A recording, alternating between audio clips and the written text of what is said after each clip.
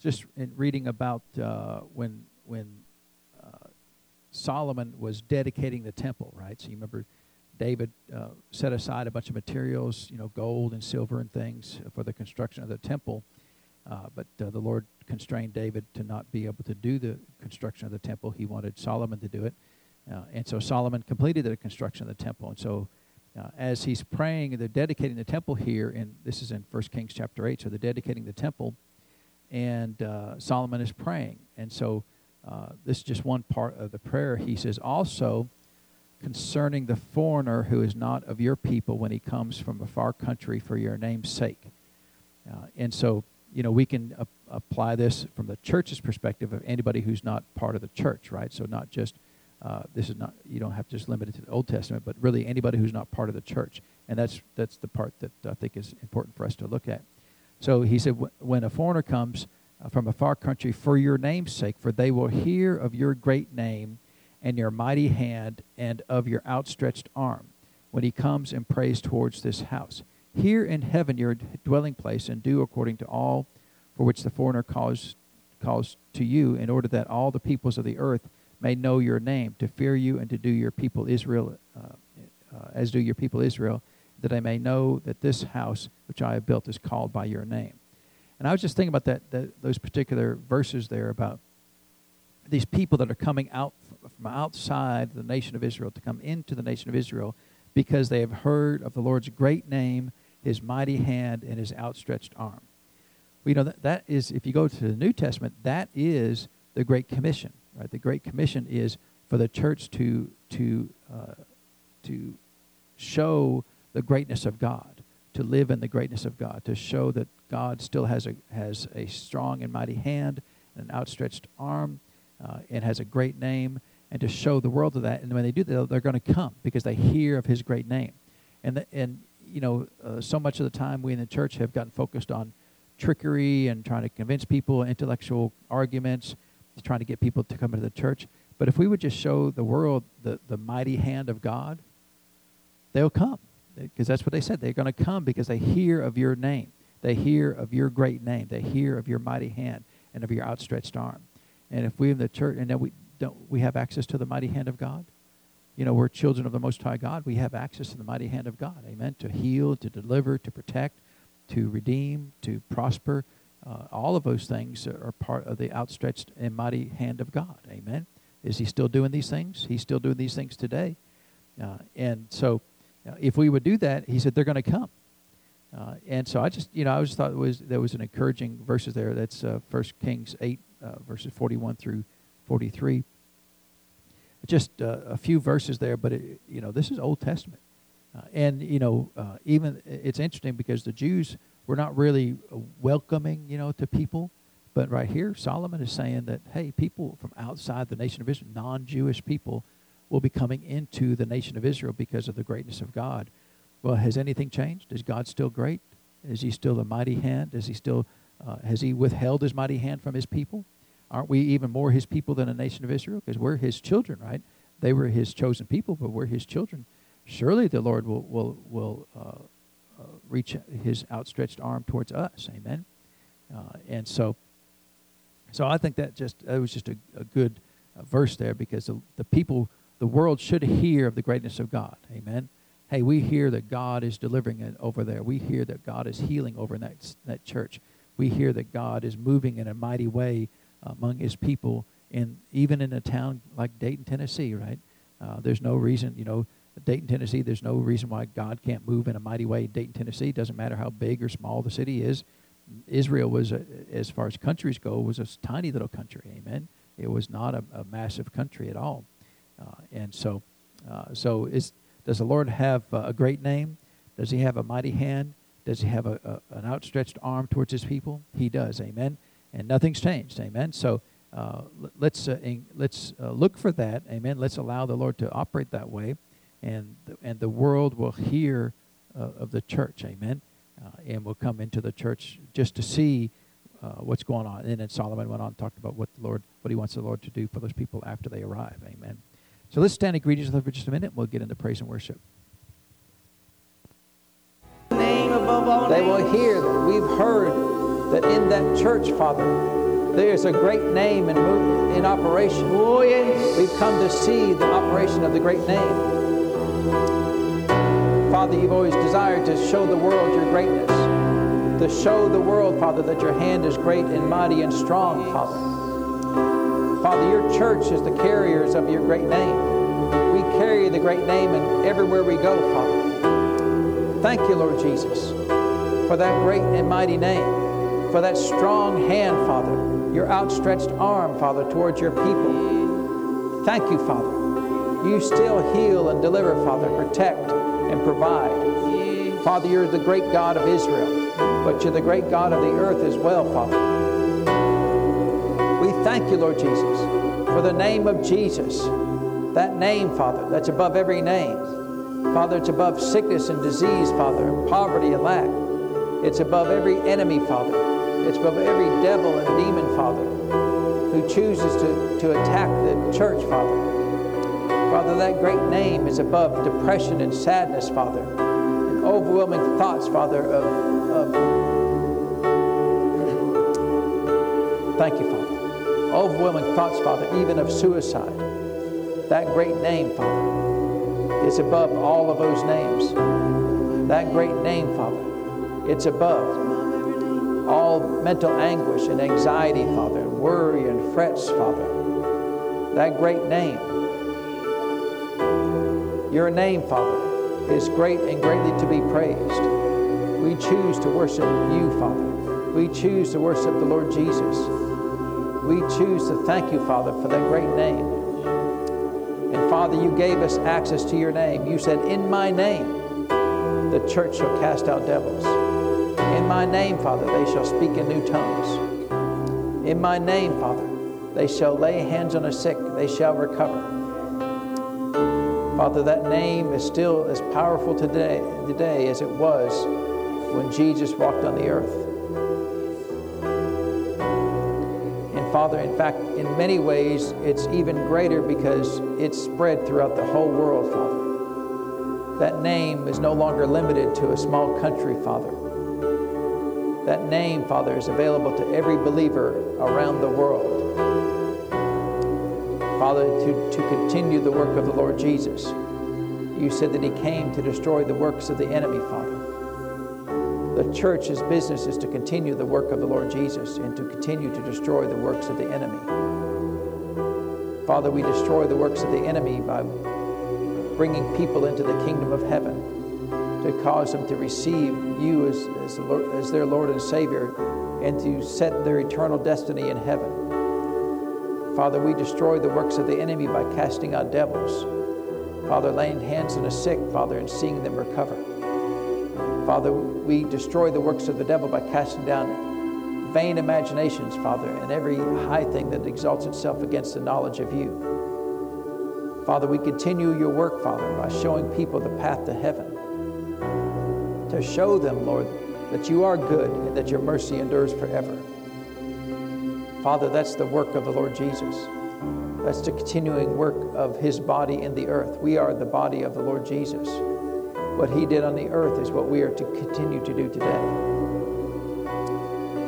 Thank you, Father, for that great name. Thank you, Father, for the name of Jesus. Father, we give you praise and honor for these things. We thank you for them all, Lord, in Jesus' name. Amen. Well, is the Lord good? He's good, amen. He's good all the time. And we appreciate his goodness and kindness and mercy towards us, amen.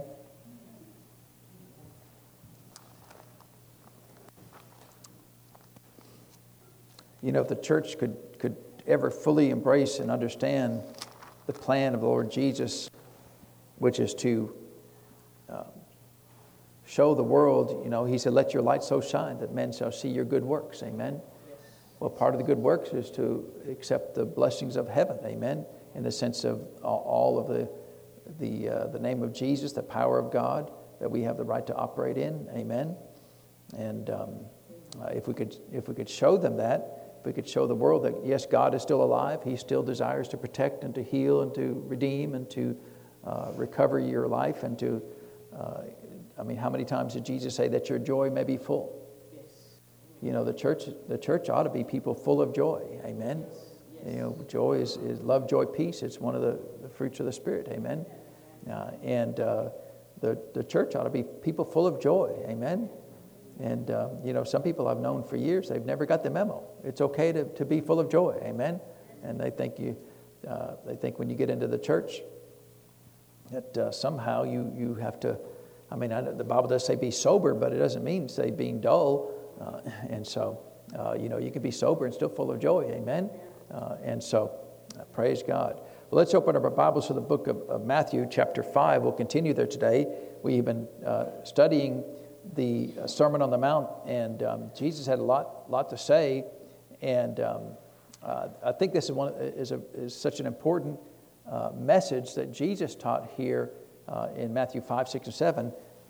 That's the Sermon on the Mount, because he's really, you know, a lot of times movies will put out these trailers, right? Here's this movie that's coming, and so, but you have to wait till the movie gets there to actually see the movie.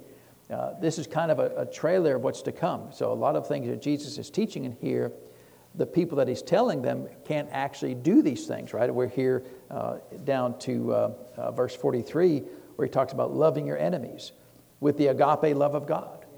Well, the people at that time were unable to do that. They didn't have the love of God shed abroad in their hearts. Romans 5:5 tells us as the church that we have the love of God shed abroad in our hearts. Amen? You have the agape love of God in you right now. If you've accepted the Lord Jesus, everywhere you go, you have agape love, the God kind of love. The love that allowed God, for God so loved the world, that he sent his own son, right, the Lord Jesus. That love that motivated him to do that lives inside of you. You know, if you think about, you know, I have to give up my child for somebody, just me personally, I don't know that I could do that.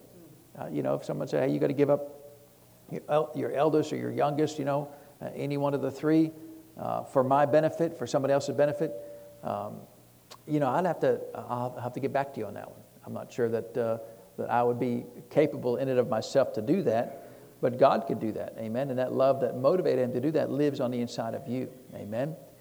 And that love is, we read Galatians 5:6, it says, faith works by love. So the love of God is what empowers your faith. And that probably explains why much of the church has such little faith, amen, because they choose not to walk in love, amen. Now, the world is always trying to define what love should be, what the church should do as far as love is concerned. But we don't look to the world for that, because the world wants us to accept all of their sin. They think that's love. Well, that's not love at all, amen? Of course, sometimes the world thinks that love is shooting everybody and burying the rest, right? And telling everybody they're all going to die and go to hell. Well, you know, they are all going to die and go to hell without the Lord. But Jesus had to go into all the world and what? Preach the gospel, right? You know, it doesn't do a sinner any good to tell them they're all going to die and go to hell. That's not really the good news. Any good news about that? Anybody ever been told they're going to die and go to hell? Well, thank you. I appreciate that. You know, I feel better because you've told me that. No, Jesus didn't say go into all the world and tell them all going to hell. Now they are, right? We're not changing doctrine. They are all going to go to hell except the Lord Jesus. But that's not the good news. The good news is there's a way out. Now, if you're telling them they're going to hell in the context of that's fine. But, you know, a lot of people, they get on the street and they're just mad. You know, you ever seen these corner Bible-thumping preachers? What are you mad about? I didn't do nothing to you. And they should be happy. They should be out there telling, hey, all, God loves every one of you all. And he's got a place, right now, he said, I go to prepare a place for you. There's a place, a street in heaven with your name on it. A destination in heaven with your name on it. All you have to do is accept it and it's yours. Now, if you don't accept it, it's not yours, you know. But, I mean, that's good. Is that good news?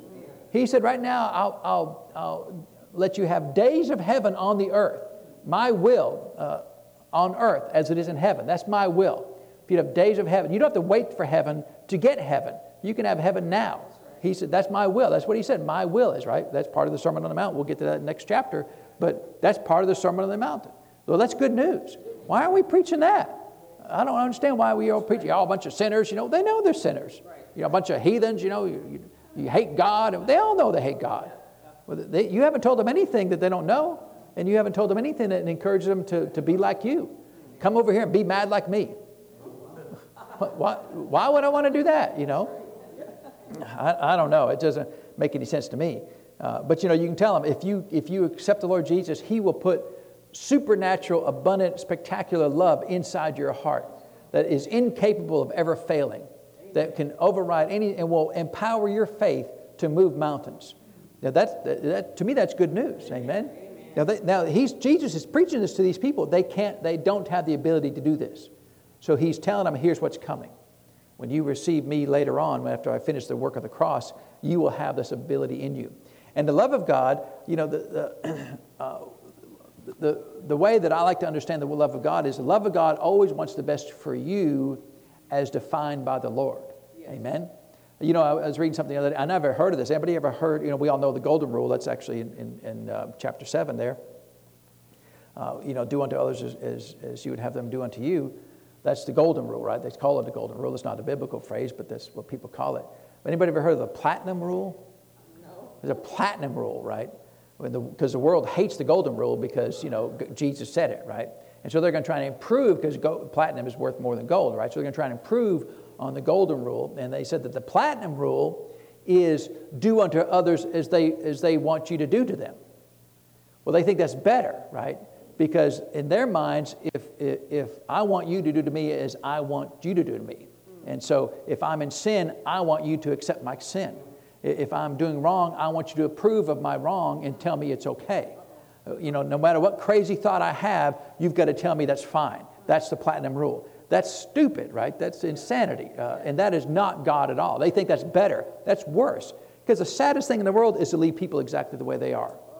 Leave them exactly, you know, you go meet them, you go be part of their life, and they're no different after you've been part of their life than before you were part of their life. That is sad. If people aren't any better because you've arrived in their life. You know, I want people coming to my life that I'm a better person because I've known them. You know, when we did the funeral yesterday for Tom Flight, I'm a better person because I've known Tom Flight. You know, he was a kind and generous person, a person of wisdom. And I'm a better person because I've been able to change and incorporate the things I've seen in his life into my life. I've changed because I've known him. Well, that's the love of God. Amen. So the world, you know, and they think they act like they're so sophisticated. They say things like, "Well, the golden rule is the worst rule ever." Like, that's so dumb, right? I mean, for thousands of years, the golden rule has helped humanity get along better. Amen. But now that's not good enough. Why? Because they hate Jesus, right? And they think that we can't tell. And so my love, the love of God, when I look at you, always wants the best for you the way God defines it. Amen. Not the way the world defines it. Amen. The world is always telling the church, stop talking and just tell me I'm okay. No, I am not going to do that. You all are going to die and go to hell. You know, if you really want to know, but, you know, I'm going to go preach the gospel to you. But if you come into the church, I'm going to teach you what the Word says. And so the love of God will do that. And so you've got to find that place, because are you willing to allow somebody to be blessed the way that God wants them to be blessed? Do you desire for them to be blessed the way God wants them to be blessed? And that's what he's, in the context of what Jesus is talking about. He said, love your enemies, right? Well, it's easy to love your friends because they're nice people. Loving your enemies. See, all those people that are in the world that making up dumb things like the platinum rule, they are the enemies of God. But, you know, they're not my enemies. Personally, I choose not to have any enemies. But I can love them. You know, and look, if I had a conversation with somebody that was professing the platinum rule, it's so dumb. You know, people just... And they think they're so sophisticated, right? They think they're so intelligent. Oh, we've come up with this new thing, right? It's so much better. There's nobody smarter than the Holy Ghost, number one, right? And so, but they think we're going to improve upon God. Yeah, right. How's that working out for you? But can you love your enemies? Do you have the capacity? Well, you do have the capacity, but are you willing to do it, right? Because love, like anything of the Lord, it's always a choice. Faith in its essence is you choose to believe that what God has said is so. Amen. What God has said is so, whether you believe it or not. But for you to have faith, you have to read that word and say, I choose to believe that's so. So in essence, all of faith comes down to a decision. Do you choose to do that? Now, you can choose not to do it. People do it every day. Christians choose not to follow God's plan every day. Every day, right? And so you get to choose to have as much of God or as little of God as you want. And so Love is a choice. Do you choose to desire the best for everybody around you as God defines it? Well, when God defines it, He wants you to be fully healed, fully prosperous, fully of joy, full of a sound mind. Amen. He wants you to be full in every essence of your life, full of power, full of knowledge and wisdom of the Lord. He wants you to be full to its fullest. Amen. That's God's desire. Do you desire that for everybody around you? Do you desire that for your neighbor? Do you desire that? Do we desire that for the mailman who won't deliver our mail because of our dog? We're working on that one. But can you bless those that curse you? Do good to them that hate you. Pray for them which despitefully use you and persecute you. Do you have? First of all, when I read verses like that, my first question is, Lord, do I have the capacity to do that? Do I have the ability in me to do that? And then biblically, I have to say the answer is yes. Right? So when people say, I can't do that, that's not true. Right? It's not true that you as a child of God do not have the capacity to love your enemy. It's just not true. So we need to start off on correct doctrine. Amen. We don't need to diminish the Word of God and say, well, I can't do that. Because then that's saying that you have a right to not do what the Word of God says. If you say you can't do it, then God has asked you to do something that's unjust. Because is He going to judge you for following His Word or not following His Word? He is. But if He asks you to do something in His Word that you are incapable of doing, that'd be unjust. Amen? It would be an unjust God. Is He an unjust God? He's not. So if He tells you to do these things, do you have the capacity to do it? Yes. You do. So you have to, when you read the Word of God, and I do that, and I do that just for my own sake. I read that, Lord, can I do this? Do I have the ability to do it? Because when I ask the question, then the Word of God will answer it. Yes, because the love of God has been shed abroad in your hearts. Okay, well, that's only half the battle. I can do it. The second half of the battle is, will I do it? So, see, I can't say, well, I can't do it. I have to be accurate and say, I don't want to do it. Well, I don't like that because that makes me look bad, right? If I say I can't do it, it's not my fault. I mean, I can't do it. I want to do it. I just can't do it. So it's not my fault. See, that means there's no guilt. But if I say I can do it, but I just don't want to, now I'm guilty. And, we don't really like that. So we have to manipulate the Word of God to make it sound like I can't do it. Lord, I wanted to, I just couldn't do it. You think that'll hold water with the Lord? When you get up to heaven, you're standing before Him, He goes, why didn't you do that? Well, Lord, there's no way I could do that. It's impossible. Is that right? Was there more word I needed to give you? Was there more spirit I needed to give you? Did I need to get you born again more than I got you born again?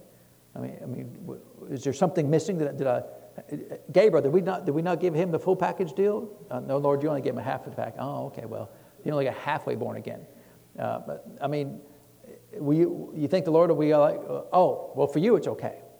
You think He'll do that? No. We all got to answer to the Lord, amen, for these things. And so in all of the scriptures, you have to come to the conclusion, Lord, can I do this? The answer is always yes. And then it falls down to you is, are you willing to do it? And of course, if you want the blessings of the Lord, you should be willing to do it, amen.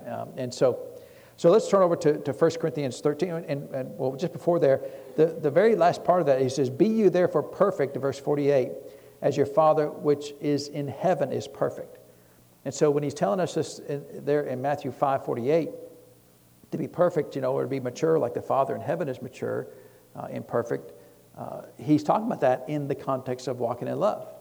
If you want to be the most like the Lord, be the most loving person that there is. Walk more in love than anything else. Amen. Walk more in love than the knowledge of the Word. I know a lot of people who are so knowledgeable in a Word, but I don't like being around them. You ever met people like that?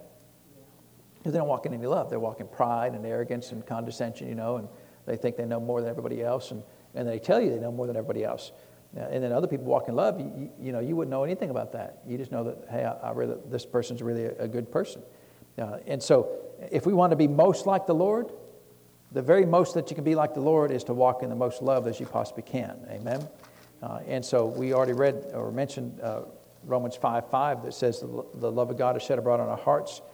So when we got saved, God put His love in us. Now it is a fruit of the Spirit, so it means it can grow. But He started everybody off with a basic amount of love. Enough love to cover most situations in your life, no doubt. But can you grow in that love? You can. It's a fruit of the Spirit. And you grow in that love, like any fruits of the Spirit, is by following and yielding to the Word of God, following and yielding to the Spirit of God. The more you walk in love, the more that love will grow. Amen? And so I wanted to read a little bit or read 1 Corinthians 13, and I want to look at it from the Amplified version. And we had read verses 1, 2, and 3 last week, and those verses tell us, and we're not going to go back and read them again, but verses 1, 2, and 3 say, here's what you are without love. And the end of that is you're basically of no value, right? In fact, what does verse 2 says in the Amplified, but if I don't have love, I am nothing, a useless nobody. That's pretty harsh right there, right? But that's bringing out the understanding of what, when Paul said, I am nothing, that's what he means, right? I am nothing, I'm a useless nobody without love. Amen? Now, you do have love, but if you choose not to walk in love, then how useful are you to the Lord? You're not of any use to the Lord at all, right? You're useless, you're nothing, right? You're a useless nobody. Now, can you go to heaven? Well, you still, my guess you'll make it to heaven if you accepted the Lord Jesus. The thing I don't understand is people accept the Lord Jesus, but they don't want to do what Jesus tells us to do. You ever understood that? Why Christians, their hearts yield to the Lord. They sense the Spirit of God. They sense the need for a Savior. They accept the Lord Jesus. Now, I don't want to do anything He says. But why did you want Him to begin with, right? Why did you want to get saved? I want to do everything He tells me to do to the best of my ability. And so then he starts verses 4 through 8. And verses 4 through 8, so verses 1, 2, and 3 says, here's what you are without love. Verses 4 through 8 kind of goes back and forth between here's what love is and here's what love isn't. And so it's helpful to know what love is not, because you can look at your own life and decide, okay, these are the things I'm doing. These are the things that I'm not doing. This thing that I'm doing is not love because it's on the list of things. And this thing that I am doing, it must be love because that's the thing that He said. Amen? So in verse 4, it says in the Amplified, it says, love endures long and is patient and kind. Actually, that's not the Amplified there, is it? There, is that the Amplified? It doesn't say it's Amplified in my notes here. You've got it on your phone there, right? I may look at on your computer there. Love endures long and is patient, is kind. Love never is envious, nor boils over with jealousy, is not boastful or vainglorious, does not display itself haughtily. So, of course, there's a lot of things in that one verse there. But where it says love, in all of these, where it says love, of course, the King James says agape, or it says charity in the King James Version, but it's always the agape love of God. So verse 4 says, love endures long and is patient and kind. So these are things that love does. Love has the ability to do these things, right? If you got the Amplified, let me see the Amplified there. So the Amplified verse 4 says, love endures long, is patient, is kind. Love is never envious. Well, that just says the same thing, right? We'll keep it there for just a minute. That's all right. And so in this list of things, love endures long. So how many, when I was growing up, I can't tell you how many times I heard most of my mother say, I've had it up to here, right? Well, what's that mean? That means love endures up to here. Past here, you're in big trouble, right? Below here, you're fine. But up to here, you're on the edge, and once you get past that, then you're in big trouble. So we've taken that same words right into the church, right? I can't take it anymore, right? I can't do this anymore. And is that a true statement? Biblically, is it a true statement? Biblically, it's not a true statement, right? Because love endures long, right? Well, how long is long? It's as long as it needs to be.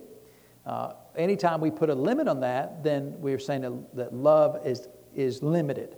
Love no longer has the capacity to deal with that certain thing. And see, here's what love, so that love lives inside of you that has the ability to do that. If you'll yield to that, then how long can you endure? Till forever, right? However long it needs to be endured for, that's how long you can endure.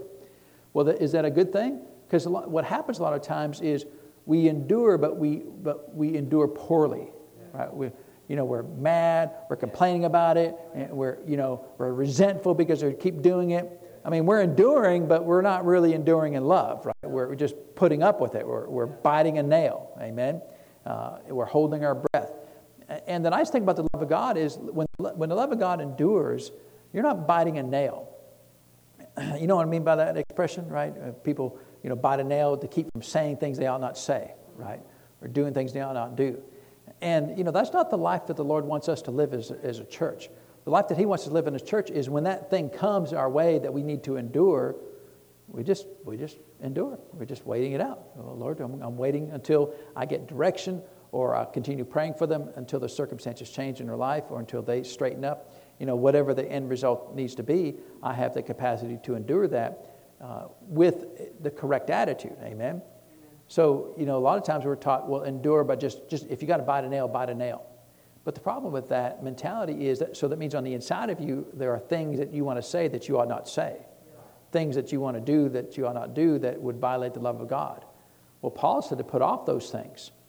And so if you really are yielding the love of God, you can endure love. And even though it's not a good situation, you can endure and just, Lord, I'm just waiting for it to change. I'm waiting for them to change, or waiting for you to intervene, or waiting for the circumstances to become different. Whatever the need is that you're enduring, you have the capacity to because enduring implies a time period, right? Some length of time. But then he says endures long. So it's a long period of time. It could be a long period of time. You ever had to endure long waiting for somebody to get better? And I tell people all the time, look, I'll just have to outlive all y'all until you straighten up. That's how long I'm willing to endure. I'll just live forever if I have to. I know I can't, technically I can't live forever on the earth. But and what I say is you can change now or you can change later, because I'm going to endure. You can change right now, because a lot of times people, they try to wear you down. You ever have people try to wear you down?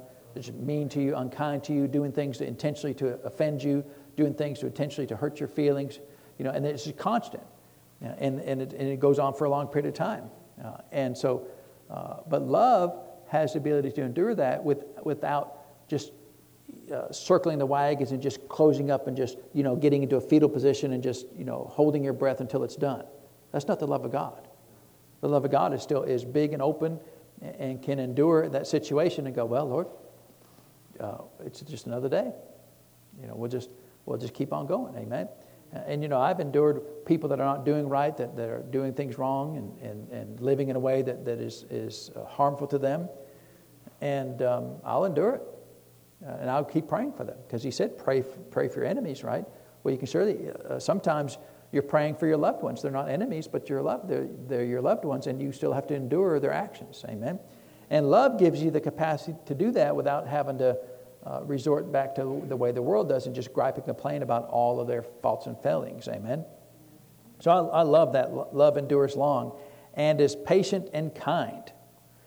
A lot of times people's long endurance does not result in patience and kindness, right? Well, when are you going to change, you big heathen? I'm sick and tired of you acting that way. That is neither patient nor kind, right? And, kindness, of course, is one of the fruits of the Spirit as well. Kindness, the church could use a little more kindness, amen, to each other. Just be kind towards each other. It's a fruit of the Spirit. Kindness is just acknowledging that there's value in people's life, that they're valuable people. In my mind, every human being is a valuable person. It doesn't matter where they come from, I was telling Freddie, I visited a place the other day, and it was rough-looking people. Rough. I thought I was going to have to shoot my way in, stab my way out, rough-looking people.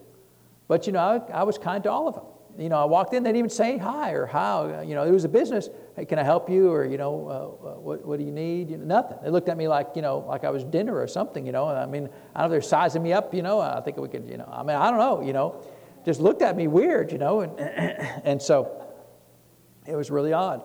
But I can still be kind to them, and I was kind to all of those people and patient, because, we were working on whatever he was working on, and other people were saying things that ought not be said in public, and the lady who helped me screamed at him, hey, stop saying those things.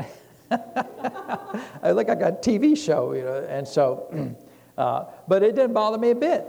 I'm patient and kind, If they want to act like heathens, I can be patient and kind. Love is envious. The thing I love about the word is the word oftentimes is very absolute. Love never. We like to live like love most of the time. But every now and then, you got to let the old man out, right? Because he gets tired of being kept up. Love never is envious, nor boils over with jealousy. Now, envy and jealousy are very similar, right? They have the idea that what you have, you are unworthy to have what you have. I'm jealous that you have a new car, or jealous that you have a new wife, some people are jealous because we have a baby. People just, if you have something, they want something like that, then they get mad at you because you've got it. And that's jealousy, right? Maybe because of your marriage or, I had somebody get mad at me one time. They said, "You've got it so easy in your life. You've got a degree on the wall. You've got an engineering degree, and, you don't have to be in faith." Well, what was that? That was jealousy because I have a degree on the wall. Does a degree mean anything? In eternity, it doesn't mean anything. It's just a piece of paper, right? I did the work to obtain the piece of paper, but, you spend 4 years of your life in grueling hours and midnight, all night long, studying it, and at the end they give you paper. That's it. After all, you give you a piece of paper? Yeah, that's it. And so it's a pretty valuable piece of paper, but it's still just a piece of paper at the end of the day.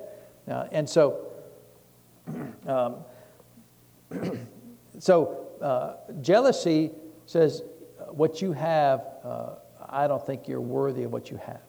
And it can be of anything, right? People are jealous of everything in the world, right? They're jealous of, some pastors are jealous of other pastors because of the size of their church or whatever that they have. Some people are jealous of people because of their marriages or because of their cars or because of their income or you just whatever. Jealousy has no limit. People will be jealous and mad because you have something. And envy is exactly the same thing, except envy adds to that, and I think I should have that. So jealousy and envy are both mad because you have something, and envy adds to the fact that, hey, I think I'm more worthy of that thing than you are. I think I'm more worthy of your finances than you are. I think I'm more worthy of your house than you are. I should have your house. I should have the same type of job that you have. and that's no place for love. I have observed that many times the church is jealous of the world. The world's got all this money and these things, And now I remember there was some talk show host said one time that talking about places like Tennessee and how that people like Tennessee, they're not mad at people like him because we want to be him because he eats all these fancy restaurants, he has all this fancy shopping. And I'm thinking, you are the last human being I would ever want to be like. He's just a heathen, right? Just a heathen. Hates God, hates anything really related to God. Nothing in his life would I want. I don't care how much money he's got. He's got nothing that I care about. Amen? Because I will surely never be jealous of the world. But oftentimes the church is jealous of the world. Because, they have a lot of freedom. They can just sin all they want to and you can sin all you want to too. Nobody's. Am I keeping you from sinning? Sin, none of my business. Do whatever you want to. Now there's ramifications for your choices, of course. But sometimes we look at the world and they can just do whatever and just not have any responsibilities. And we should never ever be jealous of the world. The world has nothing for us. Amen. Everything they have will burn up in the end. Amen. And most of what we have on the earth will burn up in the end too, right? If it's all natural things. And so love is never envious. I never look at somebody and think, they shouldn't have that, I should have that. Now, it's not that there's nothing wrong with looking at somebody and seeing something in their life and go, Lord, I want that. I want that attribute, that character. Sometimes even, if they have a life of financial well-being, Lord, they're really stable and I don't have any stability in my life.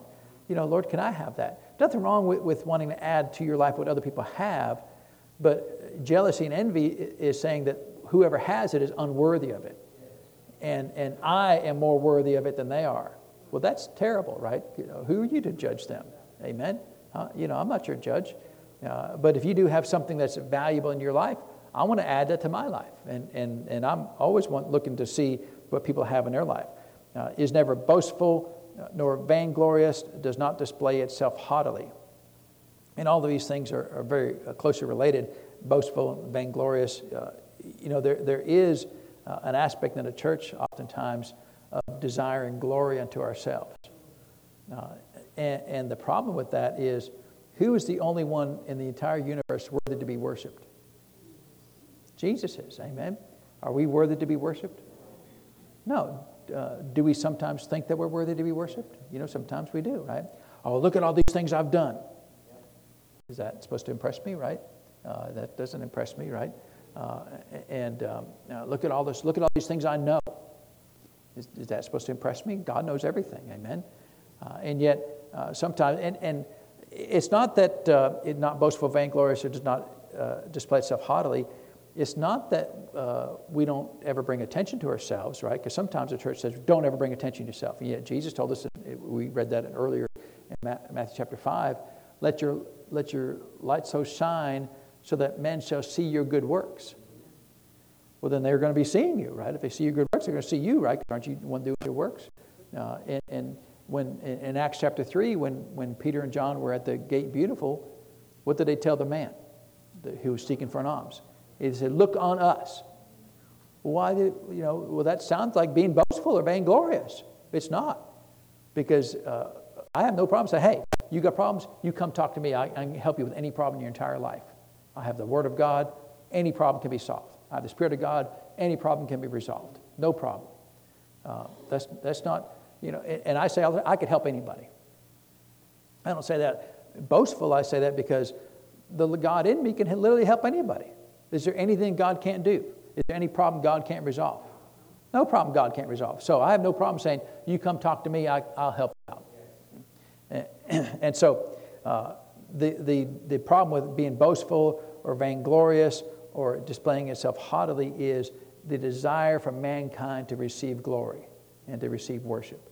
And you remember what the devil tried to get Jesus to do in Luke chapter 4, in one of the temptations, is if you'll worship me, I'll give you all this kingdom, right? I'll give you all this stuff. Come worship me. Why? Because the devil loves glory. In fact, that was really the root cause of his sin, was he wanted to exalt himself above the throne of the Most High God. And why? Because he saw how all of creation worshiped God. He wanted that. We have to remind ourselves we are made out of dirt and clay. That means we are unqualified to receive worship. And and I can't tell you, I probably have said that to myself 1,000 times. I'm made out of dirt and clay. I'm unworthy to be worshipped. Because even in the church, especially as a pastor, oftentimes people will try to worship the pastor. You ever seen that? Oftentimes they'll try to, oh, you're the best that there ever was. Well, that would assume I know whoever has ever been, right? So how would I know that? It surely can't be true. You're the best pastor in the whole world. Have you been to every church in the whole world? Then how could you make that declaration? I mean, it's not that I have to say, well, I'm a terrible pastor. I think I'm a pretty good pastor, but I'm not going to judge against somebody else, right? And say that. But I'm not going to receive any glory to me. Amen. Sometimes we have Pastor Appreciation Day. Sometimes people get up and say things. We thank the pastor for doing these things, and that's fine. But if it gets to close to the edge, I'll just shut her down. It's like, no, sometimes people, out of their zeal, and just trying to tell them how much they love the pastor, they'll say things, but they'll start crossing the line. Like one said, the pastor leads us and guides us in all truth. They actually said those words. I thought, well, no, I don't. That's the job of the Holy Ghost, right? I do teach the word, but I don't lead you and guide you in all truth. That's the job of the Holy Ghost, amen? And so I think they were just kind of being overzealous there and things. So you have to decide in your own self, are you ever trying to obtain glory, right? At the end of the year, for a lot of companies, you've got to fill out, what did I do this year? And some people have a really hard time with that. Well, I don't want to bring any attention to myself. You're not bringing any attention. You're just saying what you've done. It's just an objective list of things you've accomplished during the year. Nothing wrong with that, right? Where the problem is when you use that to say, I'm so worthy, right? I need to be glorified, and I want to see glory and attention unto me. as if I'm worthy of this attention. And the problem with that mentality is it's hard to distinguish sometimes, right? It's hard to find a balance of, well, people need to see the good things I'm doing if it's necessary, right? There are other times when they don't need to see what you're doing. And so you have to find out what's your motivation. The question is, what's your motivation in doing these things? If your motivation is to receive glory, then you're in error. I often think about one of the stories that Brother Hagin tells, because to me it summarizes this kind of mentality right here, that a lot of times if God uses you in a special way, it's difficult for the people that are being used to not suddenly go, look how special I am.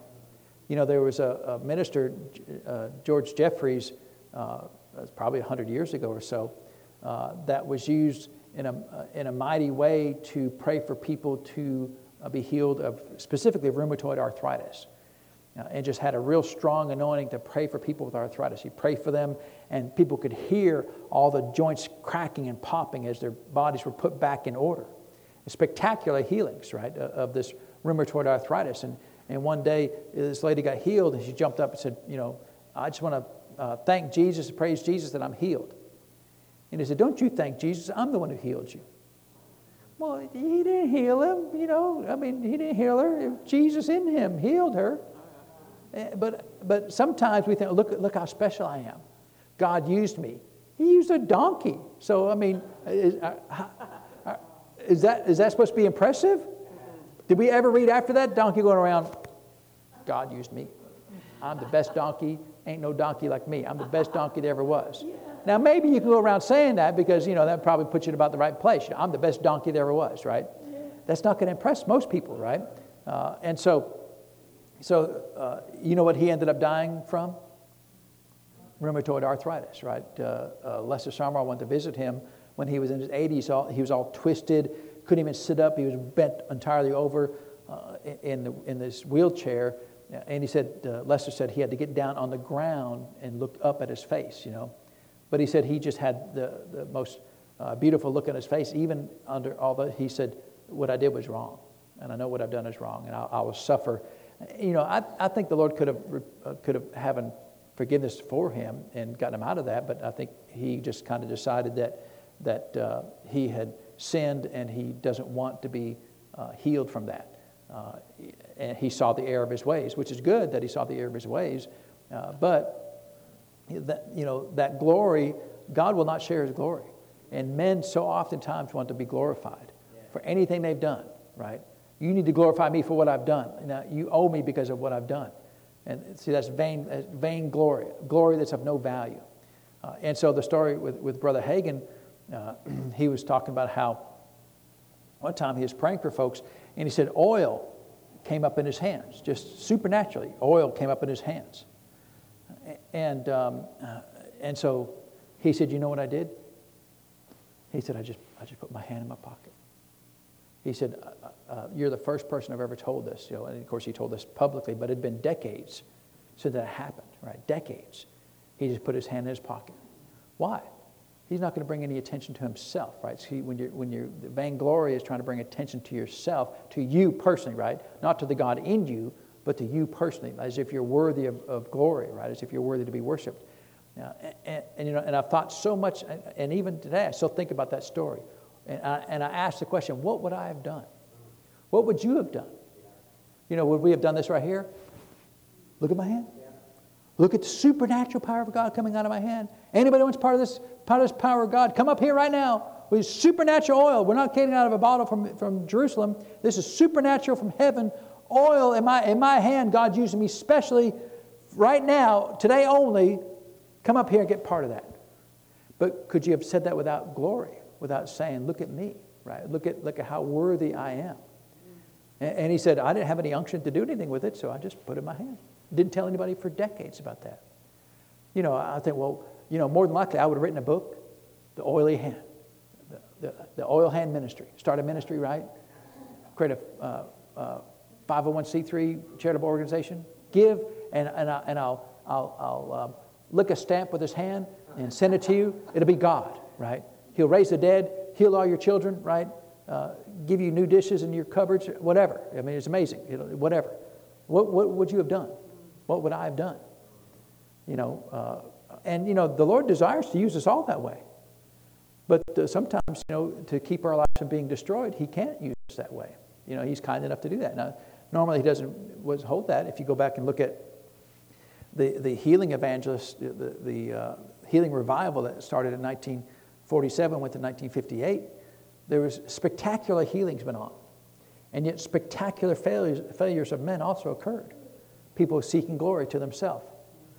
And my take on that is the Lord had to dial that back to keep from destroying everybody, because so many of those ministers destroyed their lives because God used them in a spectacular way, but then they used that to then pocket the money, right? Jack Cole would have a spectacular healing, beyond imagination healing, right? Somebody in a wheelchair that everybody knew in the whole city had been that way since forever, and just supernaturally prayed for them, and they get out, and they had piles of canes and wheelchairs and crutches on the stage, just piles and piles of these things where people had been healed, and he'd have a spectacular healing, and he'd shut the service down and receive an offering. Because, that's really, technically, it's the best time to receive an offering. Everybody's super excited, right? Somebody got healed, spectacular healing. Who won't give? Everybody give then, right? Twice as much as they were going to give a minute ago. And if you wait to the end of the service, half the people leave anyway, so you've missed out all that money. So let's stop it right now. Let's take up the money. Best time to take up money. Well, that's vainglory. It's really selling the anointing of God. And it's really preying on the emotions of people. Amen? And love wouldn't do that. Love would not do that. Love would not try to obtain glory into it. Because the Lord wants to use the church to do these spectacular things. We read that there in the Old Testament. And the plan of Jesus is the church is supposed to be full of power, spectacular power, supernatural miracle-working power. That's how we're supposed to win the lost, get them into the church, right? So that the pastors can teach them. But that's the plan of God. And yet how many people just, the smallest thing happens and, oh, look how important I am. You just, you only did, that's the first thing. At least get 2 people healed and then get some glory, right? But there's a lot of character development that needs to happen in the church. And the love of God is a great way to develop your character. Because love is like, no, I can't do that. Love is, no, I can't do that. Only God is worthy to be worshipped. Amen? And so love is never these things. Love is never trying to obtain get attention to its own self, as if I'm worthy, as if I in myself cause you to be healed. And I've known people who say things like, you don't have to go to church anywhere else.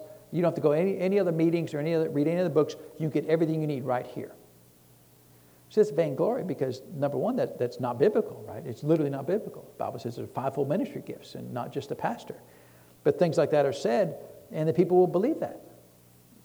And so love is always a great constraint. In fact, Paul says in another verse, he says, love constrains us.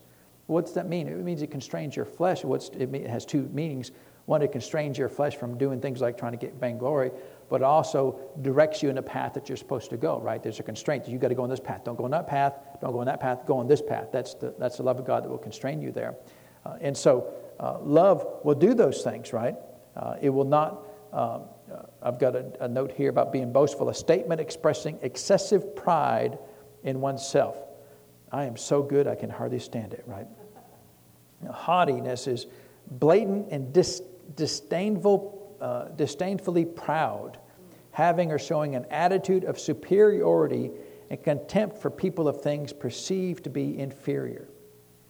In my line of work as a pastor of a Pentecostal church, even in the ministry, I will get around people who are not Pentecostal, and there is an amazing amount of perception that I am an inferior person. They think that I'm inferior because I believe God, because I speak in tongues. They think I'm inferior because I believe in healing. Oh, you one of those that believe those things. And they say it disdainfully. The church, to me, right? And Chris and I are invited or are uninvited from so many things in the ministry because, just in not in our circles, right? Our circles of faith, but just in the community, and things. A lot of people in the community don't like our ministry because, they consider us to be inferior. I'm thinking, I'm inferior? I live in divine health every day, prosperity every day, fullness of joy every day, peace of mind every day. I'm waiting for the inferior part, right? What? Oh, you're unhappy, you're sick, you're depressed, you're full of anxiety, and that's better? That's superior than the way that the Lord wants us to live? And you go to that little storefront church. I love that one. Like, that's inferior? The presence of God is here, and somehow this building, because of the facade on the building, makes the presence of God that's in this building inferior to your lack of presence of God wherever you're at in your big Coliseum. I mean, it's just, love has no business ever showing any, acting ever superior to anybody else, ever. I am superior to nobody. I'm dirt, I'm clay. How can I be superior to anybody? Amen? And I think that about, I never think, oh, I'm so important, I'm so smart, I'm so educated, I do all these things, I'm so wonderful, sometimes I can't even stand myself. Love never has a business of being that. Never. You should be the very best that you are. You should strive to be the very best whatever that you do at. But you should never think that you're superior because of that. Amen? Because there's always somebody smarter than you, always somebody better than you in whatever you do, right? I'm going to give that back to you there. So, and then he goes on. So that was a lot of things, that love was, right? Love is long-suffering. How long can you endure? Till forever, right? Love gives you the capacity to do that. It's patient and kind, right?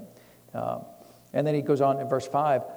Love is not conceited, arrogant, and inflated with pride.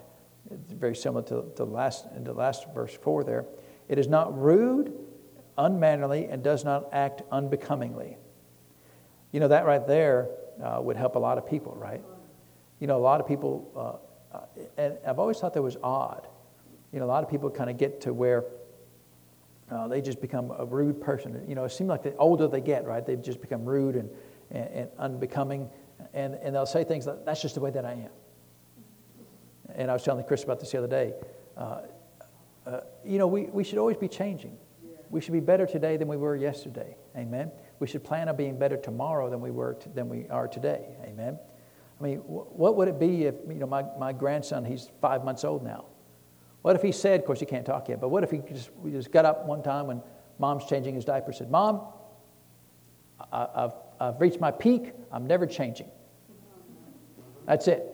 I've already gone through this process. I've got one tooth, and that's it. Never moving past that. We'd think that'd be absurd, right? You mean you're going to be in diapers all your life and drink from a bottle? Yep. Life is good. We'd all think that's crazy, and yet as adults, nobody thinks it's crazy. We go, that's just the way that I am. Do you look like Jesus yet? Then you've got to change. I mean, surely, the answer to that question is no. I mean, some people say, you look like Jesus? Oh, yeah, exactly like Jesus. Really? Oh, yeah, every bit of him. Well, just by saying that, you obviously don't look like Jesus, and yet, we become just rude sometimes. Well, that's just the way that I am, and you come and do I mean, this is just a small thing, but I remember one time we went out to Taco Bell for lunch. Me and some friends from church many years ago. And we got back, and they said, man, your breath really smells bad. And, well, what are you going to do, right? But he wouldn't let it go. Boy, your breath really does smell bad, And I don't know what I ate that particular day, because I don't really like onions, But I said, well, do you have a breath mint? He said, well, no. I said, then why are you complaining about how my breath smells? If you got nothing to help me, you're not really trying to help me. You're just trying to make me look bad, I guess. I don't know, right? What do you want me to do? You got a toothbrush I can borrow? And so surely he wouldn't share his toothbrush with me. No, it's never becoming as a Christian to be a rude person. And yet some people, that's just the way that I am. No, that's the way your flesh is. Love is not that way. Love is never rude. Now, was the Lord ever frank with people? I mean, didn't he say your whitewashed sepulchres full of dead men's bones? Didn't he say you are of your father the devil? I mean, it's not that you don't ever say anything that would be, people might consider controversial, even offensive, but what's your motivation in that? Right? If you're motivated, well, that's just the way that I am, well, see, then you've given it up. My intention is until I breathe my very last breath, I will be better tomorrow than I am today. I will not stay the way that I am, and I'm sure not going to be rude and unbecomingly, right? Unbecomingly, there was when we were at another church one time with my pastor, there'd be folks, spirit-filled, tongue-talking Christians telling dirty jokes, right? Vulgar jokes. I don't mean like pig fell in a mud puddle dirty. I mean like vulgar jokes, right? That you ought not say in any context, right? There's no, we don't go home and close doors and I tell my wife dirty. I don't tell my wife dirty jokes.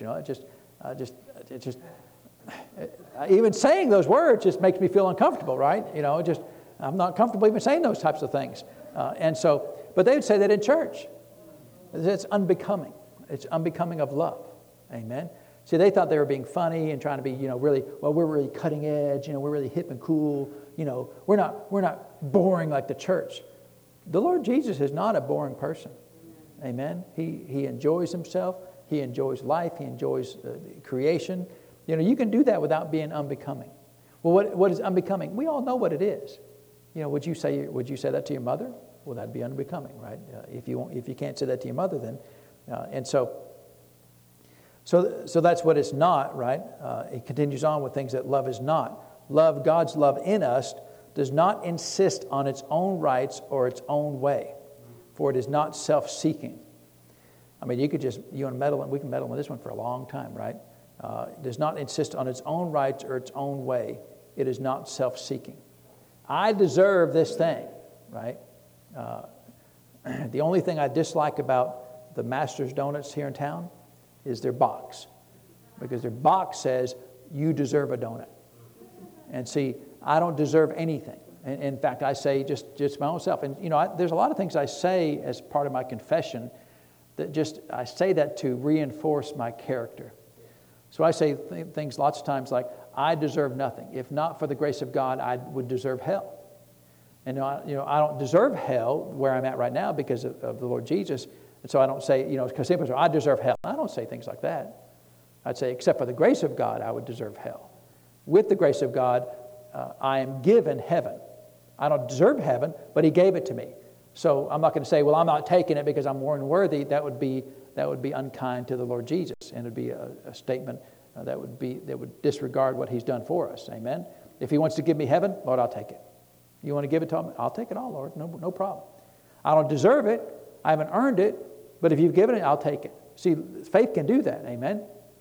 But love will never say, I deserve something. You owe me. It does not insist on its own rights or its own way. There are a lot of times when people need things that you've got to help them. Amen. And if it's always, what about me? What about my needs? What my desires? See, love's never thinking about itself.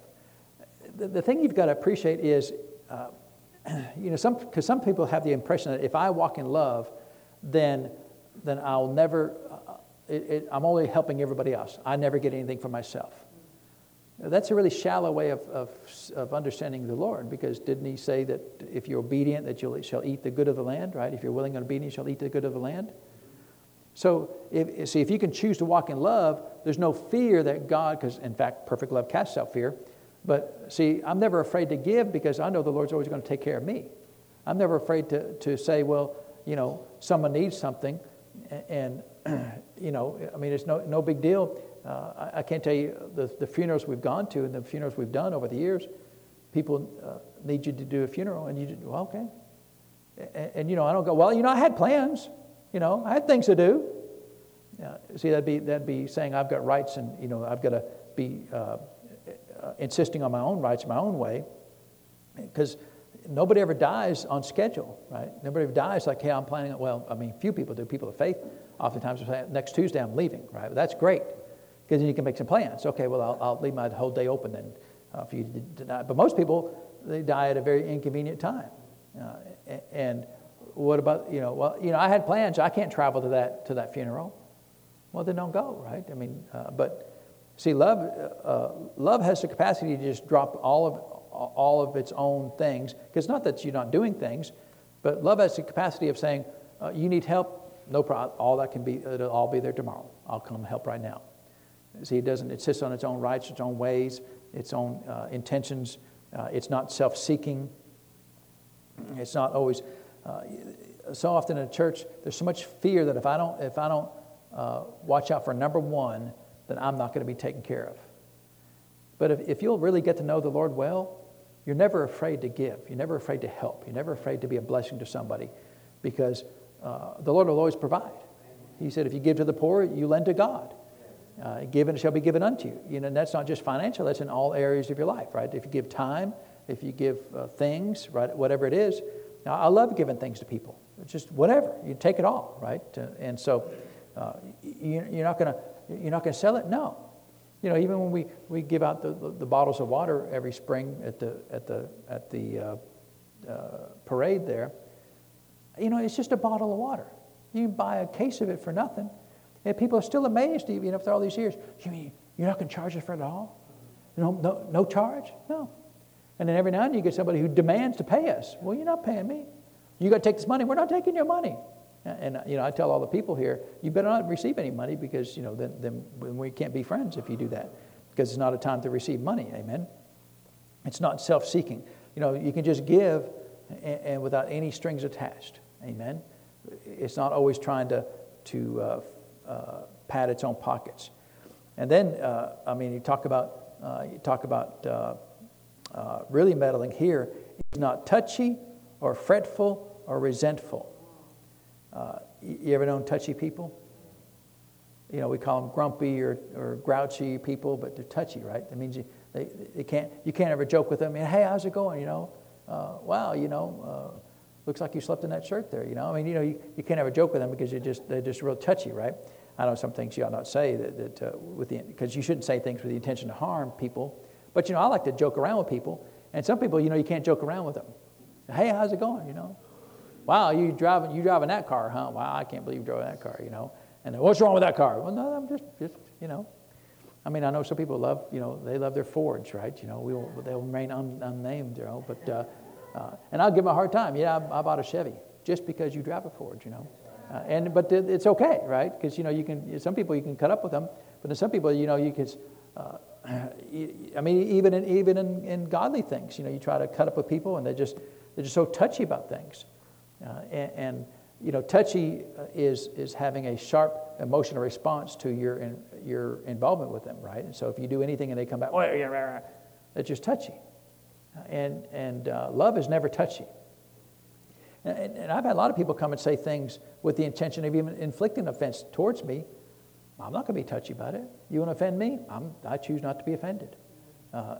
There's one time when I'd gone up to see the Lord told me to go up and visit this pastor's church on a Sunday night. We didn't have service at that time in the afternoons, but so I drove up there. It's like a 5-hour drive, and went to the service. And actually, I'm getting there just a little bit late, so the service already started. But he saw me in the church. He recognized me, But after the service was over, he just left. And didn't even greet me, because, I'm worthy to be greeted, right? He should have come up there and bowed down to me and worshiped me or something, tell me how wonderful I was to do all these things. And he didn't. He just left. Just left the stage and went straight to his office. And I didn't go up there to be patted on the back or to be hugged on, or I just went up there because the Lord said to go up there. And so I just left, nothing else to do. I just left, I wasn't mad, just left. And then about 30 minutes into the drive, he called me and said, hey, I hope I didn't offend you. There had some things to take care of. Well, how many people would have been touchy about that? Well, I drove up by the way. He should at least gone up and shook my hand, How many people would be touchy about that? Well, he doesn't owe me anything. See, love is not touchy. And now, the other thing too, and I know we got to go. Love doesn't make excuse either. Love doesn't say, well, maybe he's busy. I don't have to. It doesn't matter. So I don't have to have an excuse. Because what if he's not busy? What if he just didn't want to see me? What if he just didn't want to come up and say hi to me? That could have been the case. then it's okay to be offended for that. Well, no, it's not okay to be offended either way. It's not okay to be touchy either way. So the reason doesn't matter to me. It doesn't matter why he didn't come say hi to me. He didn't say hi to me. I'll leave it at that. I don't have to know why. I don't have to make an excuse for it. Well, maybe he's tired. Maybe he didn't see me. Love doesn't make excuses either. In fact, what love does, the more you walk in love, the more clearly you see everything. The more clearly you see the motives of people's hearts, the more clearly you see your own motives, the more clearly you see everything. And even if I saw that he looked at me and goes, made some notion that he definitely wasn't going to come back to see me on purpose, love would have been like, okay, fine. I can leave, no problem. It's okay. I don't have to be offended about it. And so a lot of times people will make excuses. Well, they're tired, or, well, you don't know what they've been through. And, unless you've walked a mile in their shoes, I don't have to make an excuse. If you're a mean person, well, you're a mean person. I don't have to know why. I don't know why your mother treated you bad. I don't care. If you're mean, you're mean. That's just for you to deal with. And no excuse makes it okay. Amen. So I don't try to excuse people's actions. I just leave it exactly the way it is. If he didn't come back and say hi to me, then he didn't come back to say hi to me. I don't take offense that maybe he's snubbing me. Maybe he thinks he's better than me. Maybe he didn't see me. Love is not. It's not necessary for love to do that. Amen. Love can just. I came to come to the service. I'm leaving after I've done my job, and that was it. There was no offense. I wasn't upset about it, and so. Love is not touchy. And that kind of goes back to love not demanding its own way. But there's a lot of touchy Christians. A lot of Christians you get around and I know one fella, I said, hey, did you watch the game on Sunday? We saw him on Monday the next day. Hey, did you watch the game on Monday? Well, I don't have a TV in my house. I don't watch TV. It's devil TV, right? I mean, I don't know that these football players are worshiping the devil on the football field. They don't actually get down and worship that pigskin. They're just, it's just entertainment, right? It's not, well, I don't watch football. Fine, I don't care. It just doesn't matter. It's not an important thing, and I'm not even a big football player, a football watcher. Just on occasion, I'll watch a game and to relax, and that's it. But he was so touchy about it. Why are you touchy? It's not a moral question. It's not an ethical question if you watch the game or not. And so, the touchiness comes about because of the differences in our lives. If you're different than me, I'm touchy about that. And if you like to joke around, I don't like to joke around, I'm touchy about that. If you don't like to joke around, and sometimes people who like to joke around get touchy because other people don't. I'm just not going to be touchy about it. If you're different than me, that's fine. I don't have a problem with that. And if you don't like something I'm doing or something I'm saying, it's not on me, right? I just leave it alone. And so love is just not going to be touchy about everything. That's helpful in the marriage as well, right? Sometimes I will leave a pair of socks on the floor or something, and if my wife gets all, if she was touchy, she'd get all upset about it. And, of course, after a while, we get to grow up, all of us, right? And I don't do it really with the intention of, okay, I'm going to do this to really upset her. And so she's not touchy about it. I'm not touchy about it. I don't really care. It just, they just get taken off wherever they get taken off, and that's the last place they go, right? And so touchiness, that's for you to decide. If somebody can't come up to you and just joke around with you or ask you a question or, whatever it is, if you can't answer them without a sharp response, then you might wonder how touchy you are. Amen? And so love is not that way. It's not fretful or resentful. And it's not, right? It doesn't. So being fretful is worrying, right? Being anxious for things. And, of course, if you know that you have the answer, is there ever a reason to ever be anxious? If you know that God is your answer for everything, is there ever a reason to ever be anxious? If God's always going to provide, why should you ever be anxious or fretful about something? There's never a reason for it to ever be fretful if God really is your answer. And I'm going to finish up with the last one here about being resentful. Being resentful, I wrote the definition down here. It says, a feeling of indignant displeasure or persistent ill will at something regarded as a wrong, injury, or insult. And so Resentment is kind of like a cancer. Resentment is oftentimes will breed over a long period of time as you have some kind of relationship with. Oftentimes you see this in marriages, but you see this in friendships. You see this in churches when people attend a church for a long time. They start getting resentful about certain things they don't like, right? And so resentment is a feeling of indignant displeasure or persistent ill will as something regarded as a wrong, insult, or injury. And so when you decide that that thing is wrong and somebody won't change, that resentment starts building up.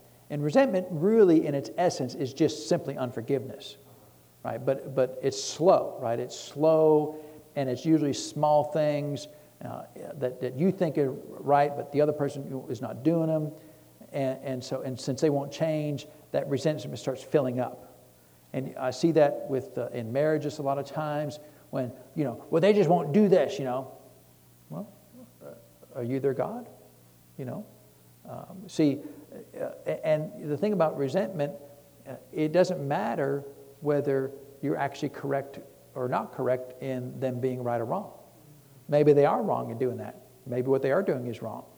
But for you to harbor ill will towards them over a long period of time because they're doing that is not love. Resentment's got nothing to do with what they're doing is actually right or wrong. Resentment is you having a collection of ill will because of somebody doing something wrong, and you won't resolve that in your heart. Now, see, love doesn't make an excuse. Well, they just don't know, or they're tired, or whatever. Love just says it doesn't matter. I'm not their God, and they don't answer to me. Even my spouse, I just leave it alone. What if they won't do that? Doesn't matter,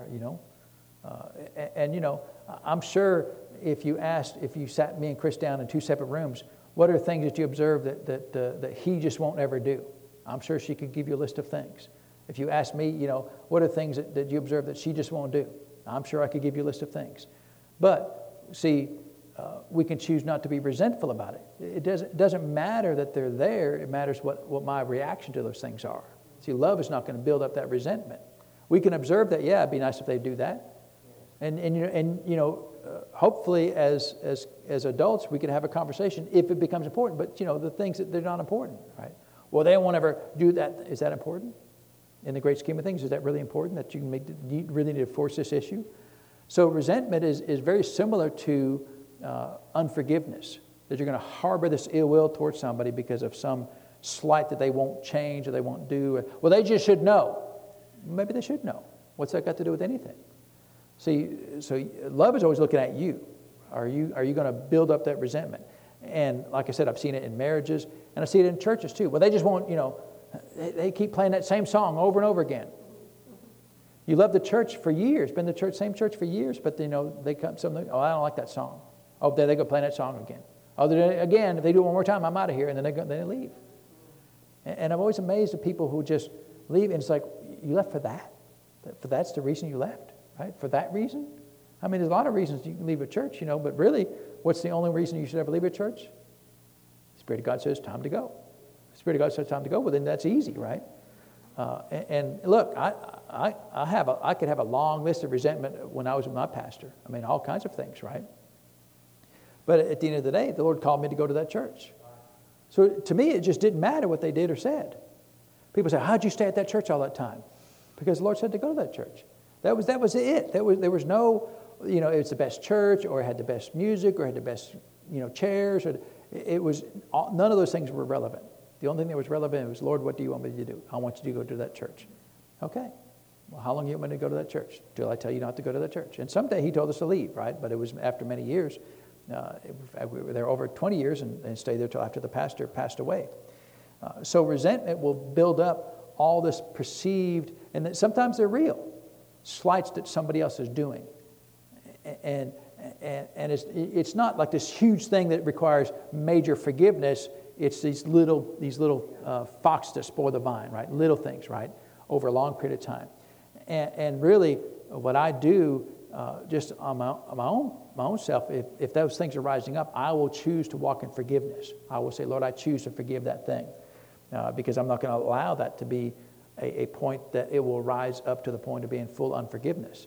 because that's what it's going to lead to. Resentment always leads to full-blown unforgiveness. But you've got to love says, I'm not doing that. I'm not taking a catalog of their failings. And people would do well if they would do that in church. They wouldn't be so flaky in church, right? They wouldn't leave churches. How many churches